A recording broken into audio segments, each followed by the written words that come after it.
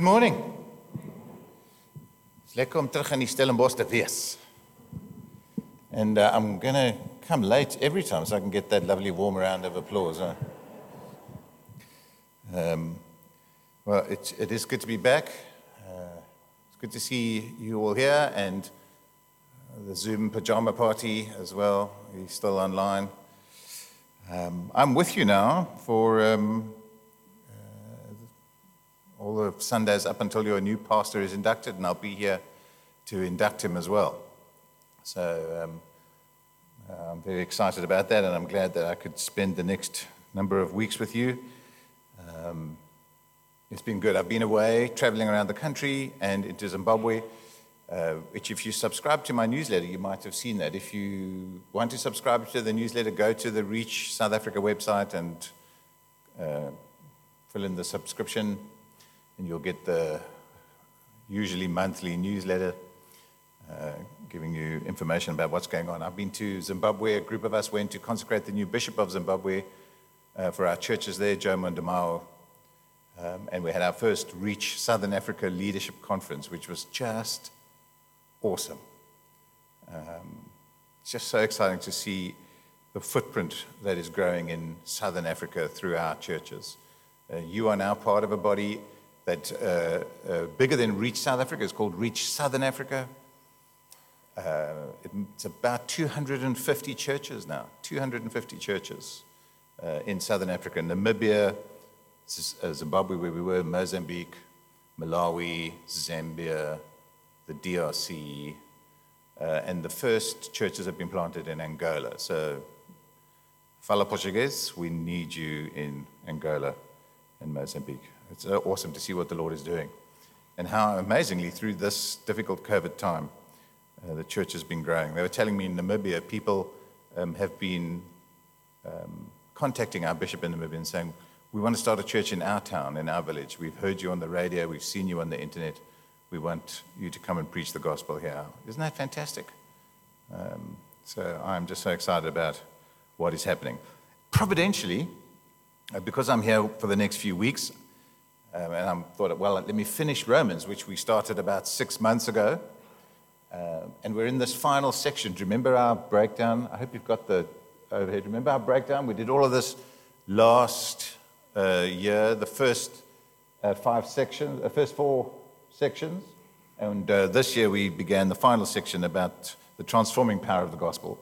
And providentially, it's worked out that these next few weeks we'll unpack this final section of Romans. So we looked at what is the gospel, and now we're looking at this transforming power of the gospel as is unpacked from chapter 12 to chapter 16. And you may remember all of those many weeks ago when I was last here.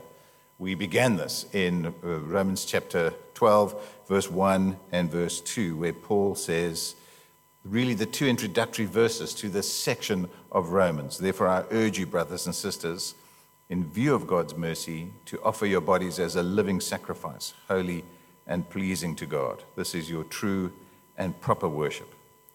Do not conform to the pattern of this world, but be transformed by the renewing of your mind. Then you'll be able to test and approve what God's will is, his good, pleasing, and perfect will. Those two verses are the introductory verses to these entire final chapters of Romans, chapter 12 to chapter 16. And everything that follows is an unpacking of these two verses, which is why we call this section the transforming power of the gospel. You don't just learn the gospel from chapter 1 to 11, you apply the gospel from chapter 12 to 16. It is the gospel that drives godliness. And that's what we're going to see as we look further here. Let's pray for a moment. Father, as we come to these verses, the instructions are actually very clear, but it is in applying them that the challenge lies. So help us to understand what you're saying by the power of the Holy Spirit at work in us, apply what you are saying to our lives so that your name may be glorified. We pray for Jesus' sake. Amen. Transformed living, yes. And again, providentially, I was listening to Tia today and Evan and thinking, okay, wow, the verses fit. God has worked this out, that this is what God's people need to hear at Christchurch Stellenbosch. as this year begins and as the changes come.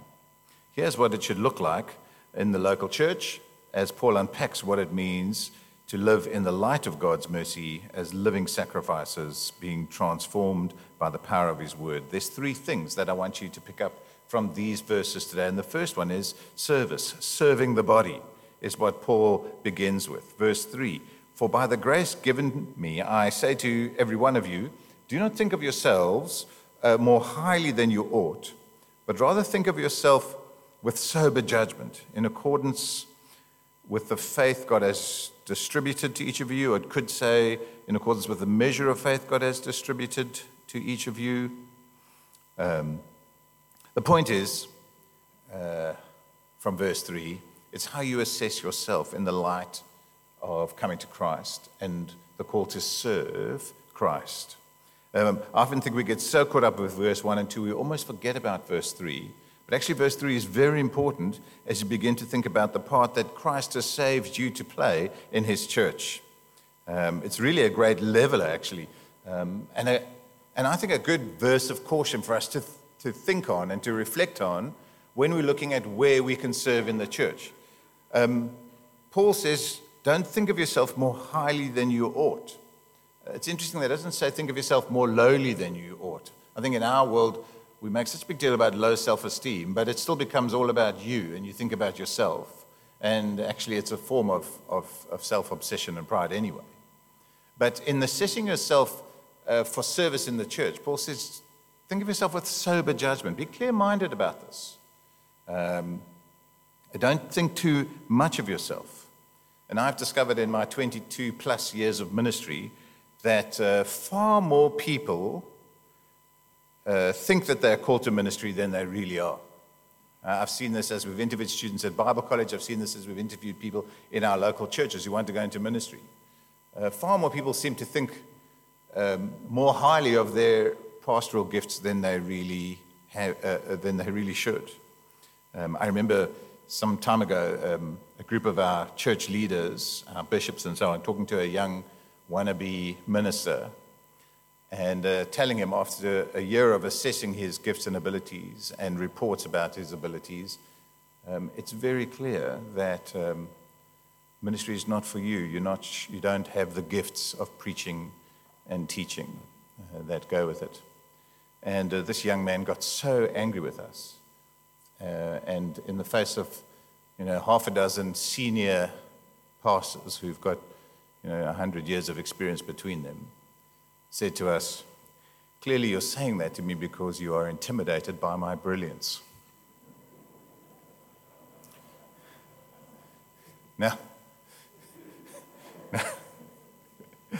Now, perhaps, that is the consequence of our modern world, which, is so politically correct that it wants to reward generously any mediocrity.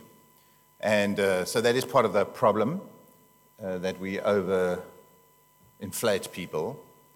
But it really does begin here with you coming to the scriptures and hearing what God is saying and assessing yourself soberly. Where are my gifts? Where are my abilities? Where is it that I am called to serve? Because the reality is, you can do more for the kingdom as a skilled accountant or engineer than as a poor pastor. And I'm saying that because I know there's a lot of accountants and engineers in this church. And perhaps it's the fault of us as ministers that we can subconsciously show that pastoral ministry is the ultimate for anyone who's a Christian. But that's not the case. That really isn't the case. It is a great calling to be called into the ministry, but everyone has a calling to minister where they are and to serve the Lord with the particular gifts they have given them. And when you look at the gifts that Paul unpacks here, one of the things we must be careful to take note of is that Paul is talking about a diversity of gifts, not a hierarchy of gifts. This was the problem with the Corinthian church. They got so caught up with the gifts of prophecy and tongues that they started elevating certain spiritual gifts to make that these people were the spiritual giants and you brain surgeons and rocket scientists were the spiritual minnows. And that's a very dangerous thing to do. It's a very dangerous thing to do. It's far more important to be using the gifts and abilities and skills that God has given you where you are at, to serve in the place where you're at, than to think, I should be aspiring to being the pastor or, heaven forbid, the bishop of the church, as if that is the high calling. That's not the high calling. The high calling is to be doing what God has gifted you to do. And the focus here in these verses, Paul is saying, is that there is one body, the body of Christ. This picture of the church as the body is a common analogy in the New Testament. There is one body, verse 4 and verse 5, with many functions. For just as each of us has one body with many members, and these members do not all have the same function, so in Christ we, though many, form one body, and each member belongs to all the others. One body, many functions. He unpacks this more in 1 Corinthians 12 as well when he talks about spiritual gifts. And the point that Paul is making here as he unpacks the spiritual gifts is not for you to make a list of the spiritual gifts and try and find them. A lot of books have been written about that, trying to work out all the spiritual gifts. I think there might be hundreds, actually. Paul uses examples. He names examples. But there must be many more, considering the diversity of things people are gifted to do. And you couldn't actually list them all anyway. I mean, how are you, I don't know, going to say, if you've got the gift of Python programming, then you should be using that. You're not going to be able to put that in the scriptures. But it's not about what the gifts are, it's about what you do with them. That's the point here. So he says there in verse 6, we have different gifts according to the grace or according to the gifts that God's Spirit has given us. And then he goes on to say what you should be doing. If your gift is prophesying, then prophesy in accordance with your faith, verse 6. By the way, I don't want to get into too much detail here, but it is very possible, if you look at the Greek here, to translate that sentence as, if your gift is prophesying, then prophesy in accordance with the faith. And scholars are kind of not sure which one, because both are equally valid and both are used in different contexts. I think it's prophesy in accordance with the faith, actually, because you can't prophesy different to what God's word is saying. This is one of the problems with the Corinthians, is they were just saying, God told me all these things, but they didn't fit with Scripture. And whatever you may particularly think of prophecy, it's got to at least be speaking a word from God that agrees with God's word. You could say that's preaching, and it may be a gift beyond preaching, where you're able to look into a situation and with the insight that the Spirit gives you, speak a word into it. But it must not be out of step with Scripture. That's the key here. And again, the focus is not so much on the type of gift, but on using the gift.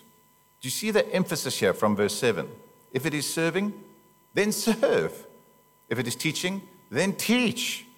If it is to encourage, then give encouragement. If it's giving, then give generously. If it's to lead, do it diligently. If it is to show mercy, some of you are unfortunately, followers of Liverpool and things like that. There'll be a lot of things that you won't have in common, earthly things. And that can sometimes feel like you don't all click with one another. That's true. But God has called us to be devoted to one another beyond earthly interests because of our eternal interests and because of our eternal bond that is in Christ. So you may not emotionally feel connected to somebody. You may not even, personality-wise feel connected to somebody, but God has put you and I together in the same body. And therefore we should be devoted to each other.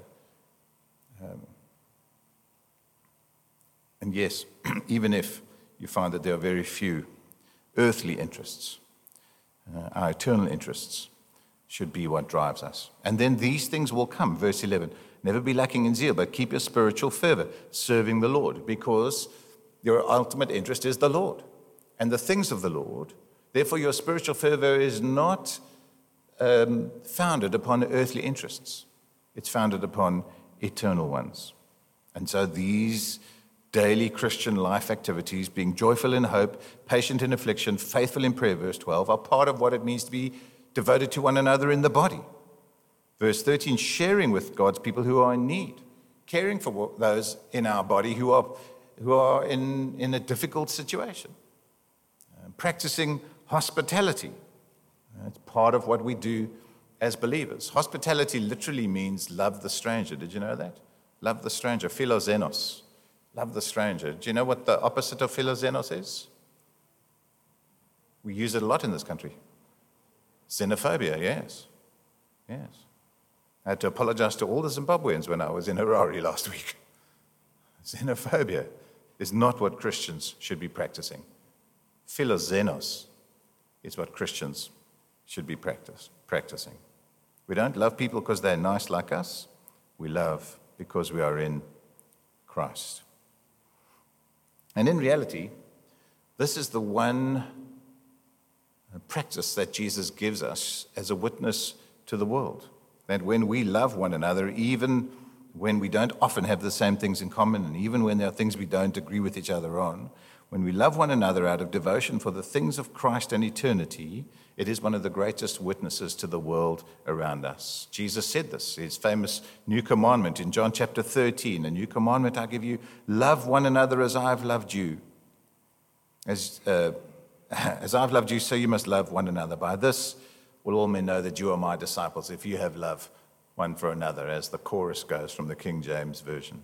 This is how the unbelieving world is given an opportunity to recognize us as part of the family of Jesus, and to be attracted to us as part of the family of Jesus. As has been often said, out of 100 unbelievers, 1 will read the Bible, 99 will read the Christian.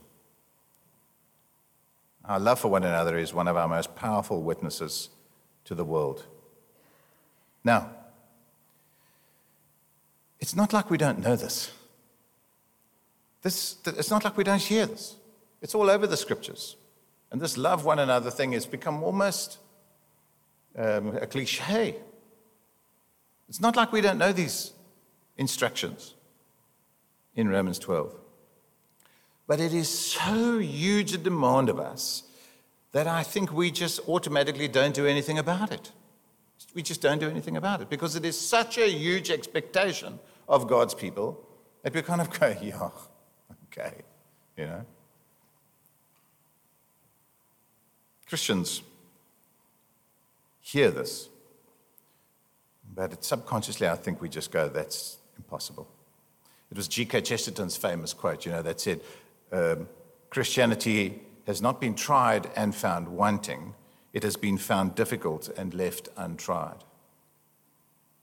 And that's often the problem with us. When we come to these great expectations of God's people in the body, to love one another, to be devoted to one another, we go, yeah, that's a great ideal. But here, the real world starts Monday, and these things get forgotten.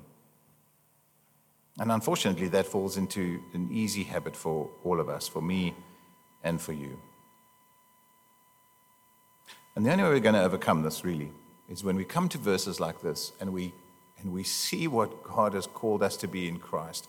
The only way we're going to overcome this is if we fall on our knees and cry out to Christ to accomplish in us what we cannot do in ourselves.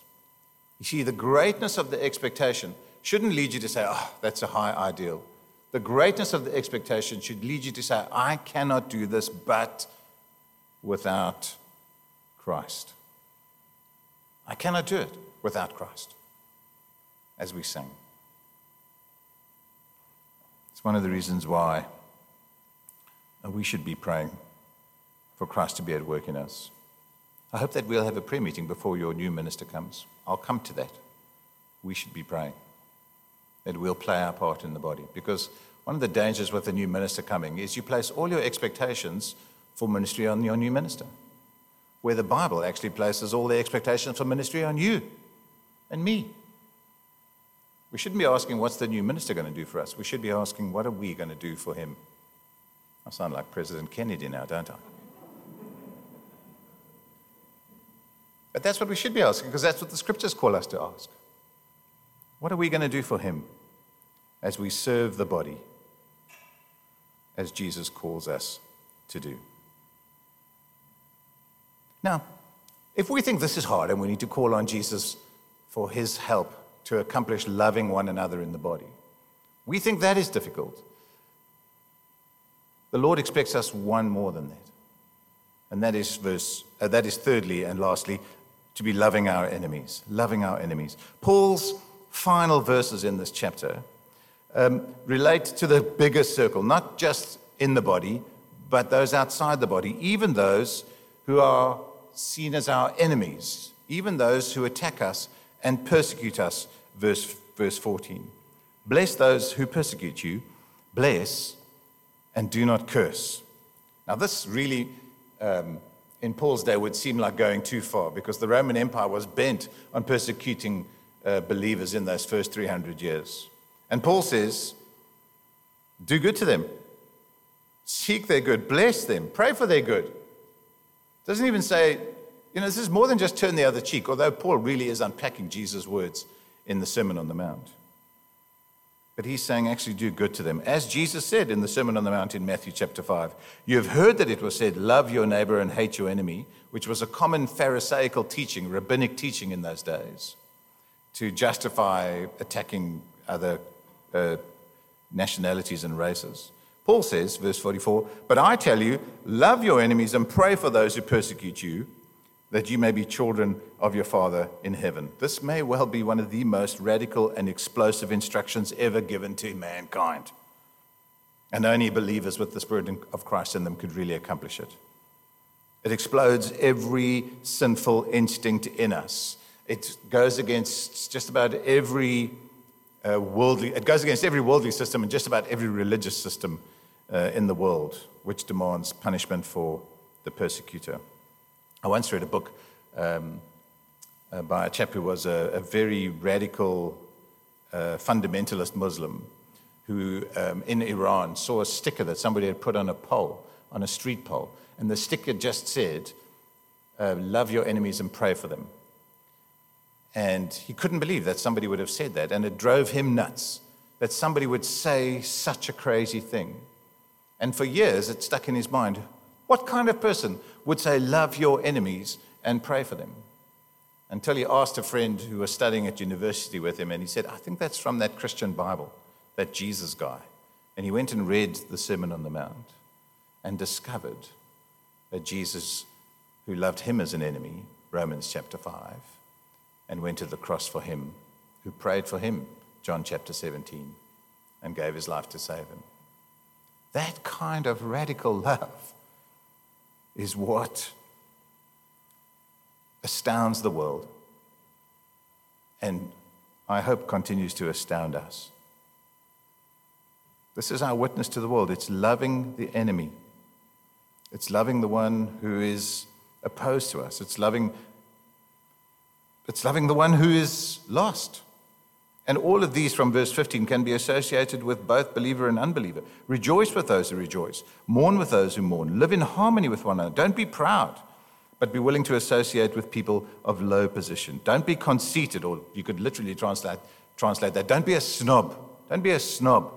There's nothing wrong with people in Stellenbosch associating with people from Somerset West. Don't be a snob. This is our witness to the world. This is what we do. The hurting unbeliever, we come alongside them. The mourning unbeliever, we come alongside them. The poor, the marginalized, the different person. It's being there in the life events of other people. Your lost work colleague, the person who is struggling with sexual identity. In all this confusion that the world is throwing them, come alongside that person. The person who's lost a spouse, the person who's going through divorce, the person who's lost their job. That's what we're called to do. And again, these instructions, my brothers and sisters, they're not hard to understand. They're hard to apply. I don't have to explain this. I don't have to explain these instructions. They are so obvious. The difficulty is in the application. Verse 17, do not repay anyone evil for evil. Be careful to do what is right in the eyes of everyone. If it is possible, as far as it depends on you, live at peace with everyone. Do not take revenge, my dear friends, but leave room for God's wrath. For it is written, it is mine to avenge. I will repay, says the Lord. Because we need to really reflect on these verses, because I don't know if you've noticed this, but social media-driven, polarized world is more driven by revenge than reconciliation. Everyone seems to be so angry. And sadly, in our Christian churches, that same kind of mood has kind of infiltrated us. And we live with anger at people, want revenge with people, rather than reconciliation. There was an article in a non-Christian magazine a few months ago. It might have been Newsweek or Financial Times or something like that. And the article was entitled, "Whatever Happened to Forgiveness?" Isn't that interesting? In a non-Christian magazine, they're asking, and it was reflecting on Twitter rage and cancel culture, whatever happened to forgiveness? Non-Christian asking that question. How much more should we be saying that in this revenge-focused cancel culture world? And by the way, we believers must be careful about becoming cancel culture against the cancel culture. Eh? This could go on. We should be about reconciliation. No one seems to be listening to Jesus here. Love your enemies and pray for them, said Jesus. Bless those who persecute you. Don't just ignore them, do good to them. Or as Paul says to the Corinthians, why not rather be wronged? Why not rather be wronged?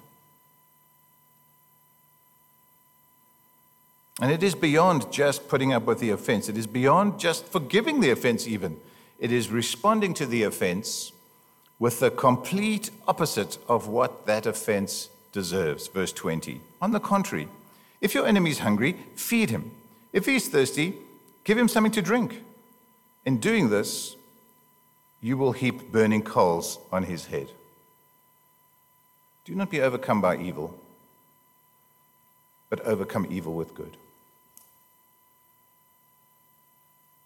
It's beyond just putting up with the offense. It's beyond even just forgiving the offense. It is responding with the complete opposite of what the offense deserves. You see, my friends, everything in this chapter, everything in these 29 at least instructions that are given in this chapter, there's about 29 of them. Everything in this chapter is not just about the 29 instructions that you must follow. It's not saying these are the rules for you if you're a Christian. It is saying 29 times, this is how you reflect Christ. This is how you reflect Christ to one another in the body and to the world around you. This is how you reflect Christ, because this is Christ.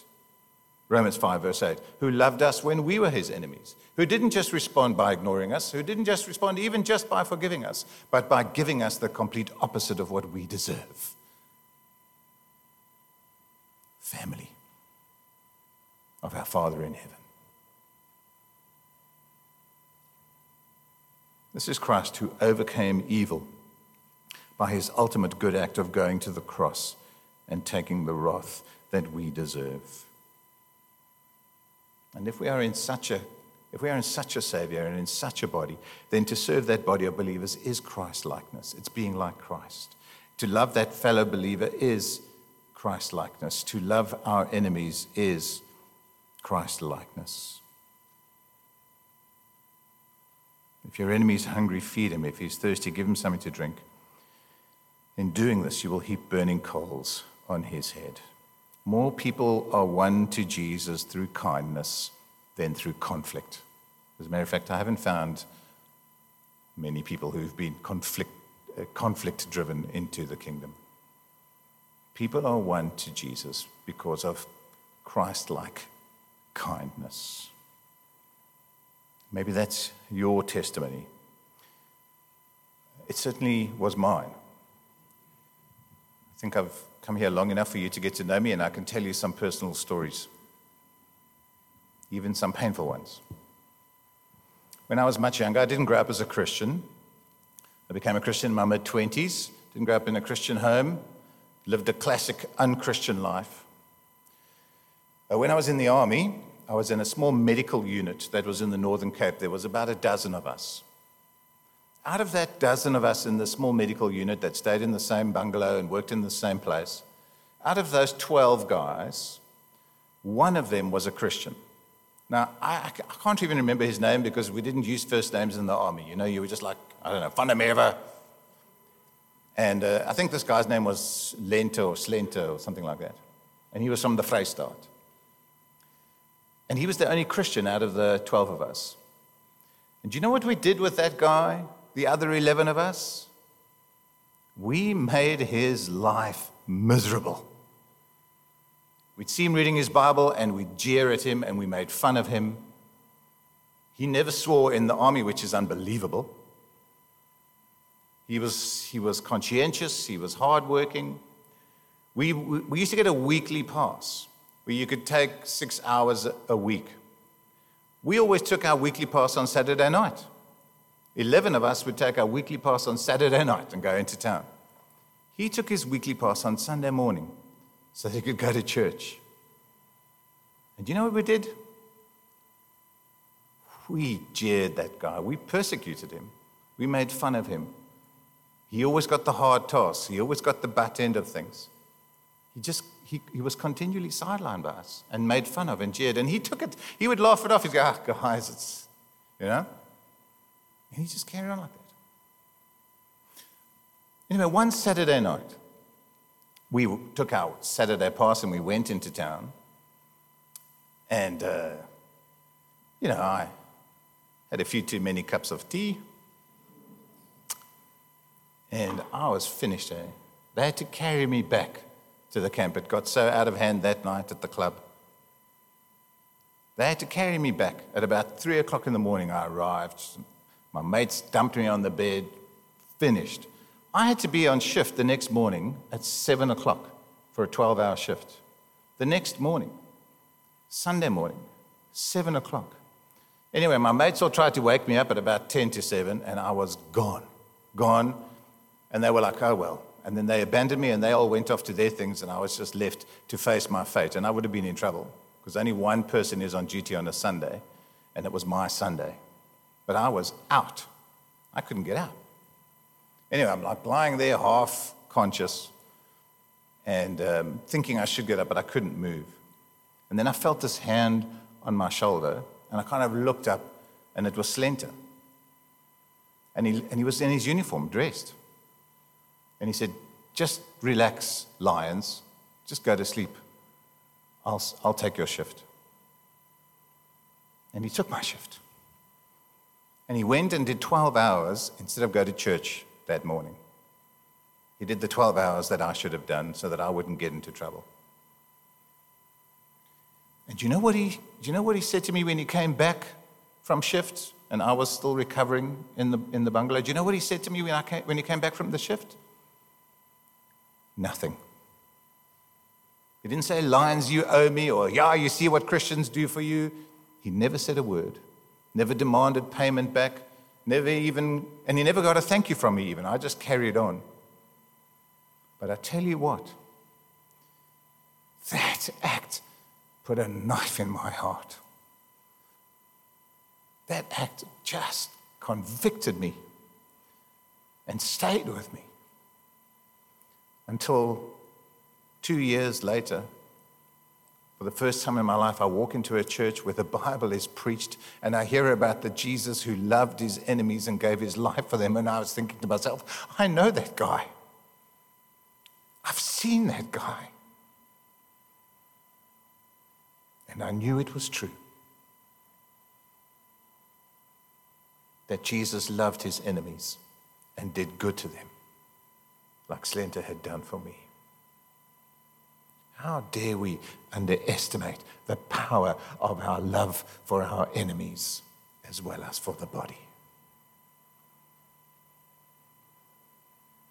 If we do not see that, well, then maybe we haven't seen this. As we come to the table, you and I are visibly demonstrating the God who loves his enemies and does good to them. Let's remember that together and ask God for his Spirit to reflect that to others. Come, let's pray.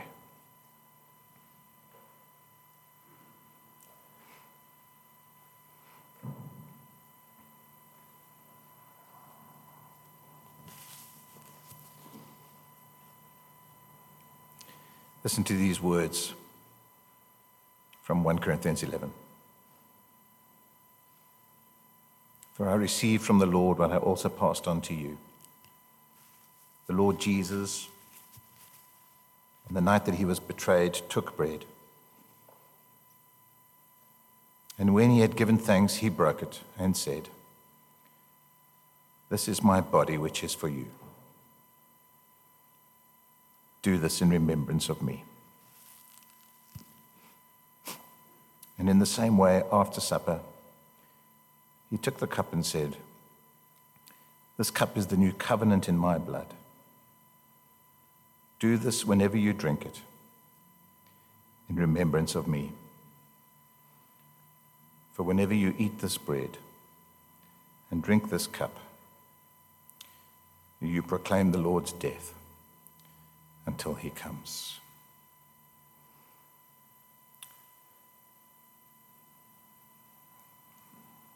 Oh, how we bow before you, our Heavenly Father, reflecting on what great good you have done for us, your enemies, and how ashamed we are that too often we do not do the same good to ours.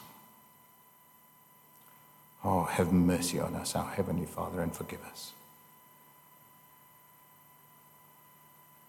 And empower us by your Holy Spirit to reflect Christ to our lost and angry world. And as we eat and drink together, as we visibly proclaim the Lord's death and see visibly the reminder of your body broken for us and your blood shed for us, help us to realize this is the ultimate good that our God has done to his enemies.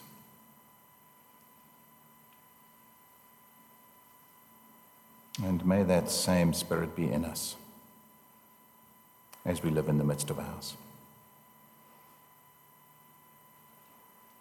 We pray these things in Jesus' name. Amen. And now, my brothers and sisters, the council are going to distribute the bread and the grape juice. Hold onto it. We're going to eat and drink together. And the music team will play for us.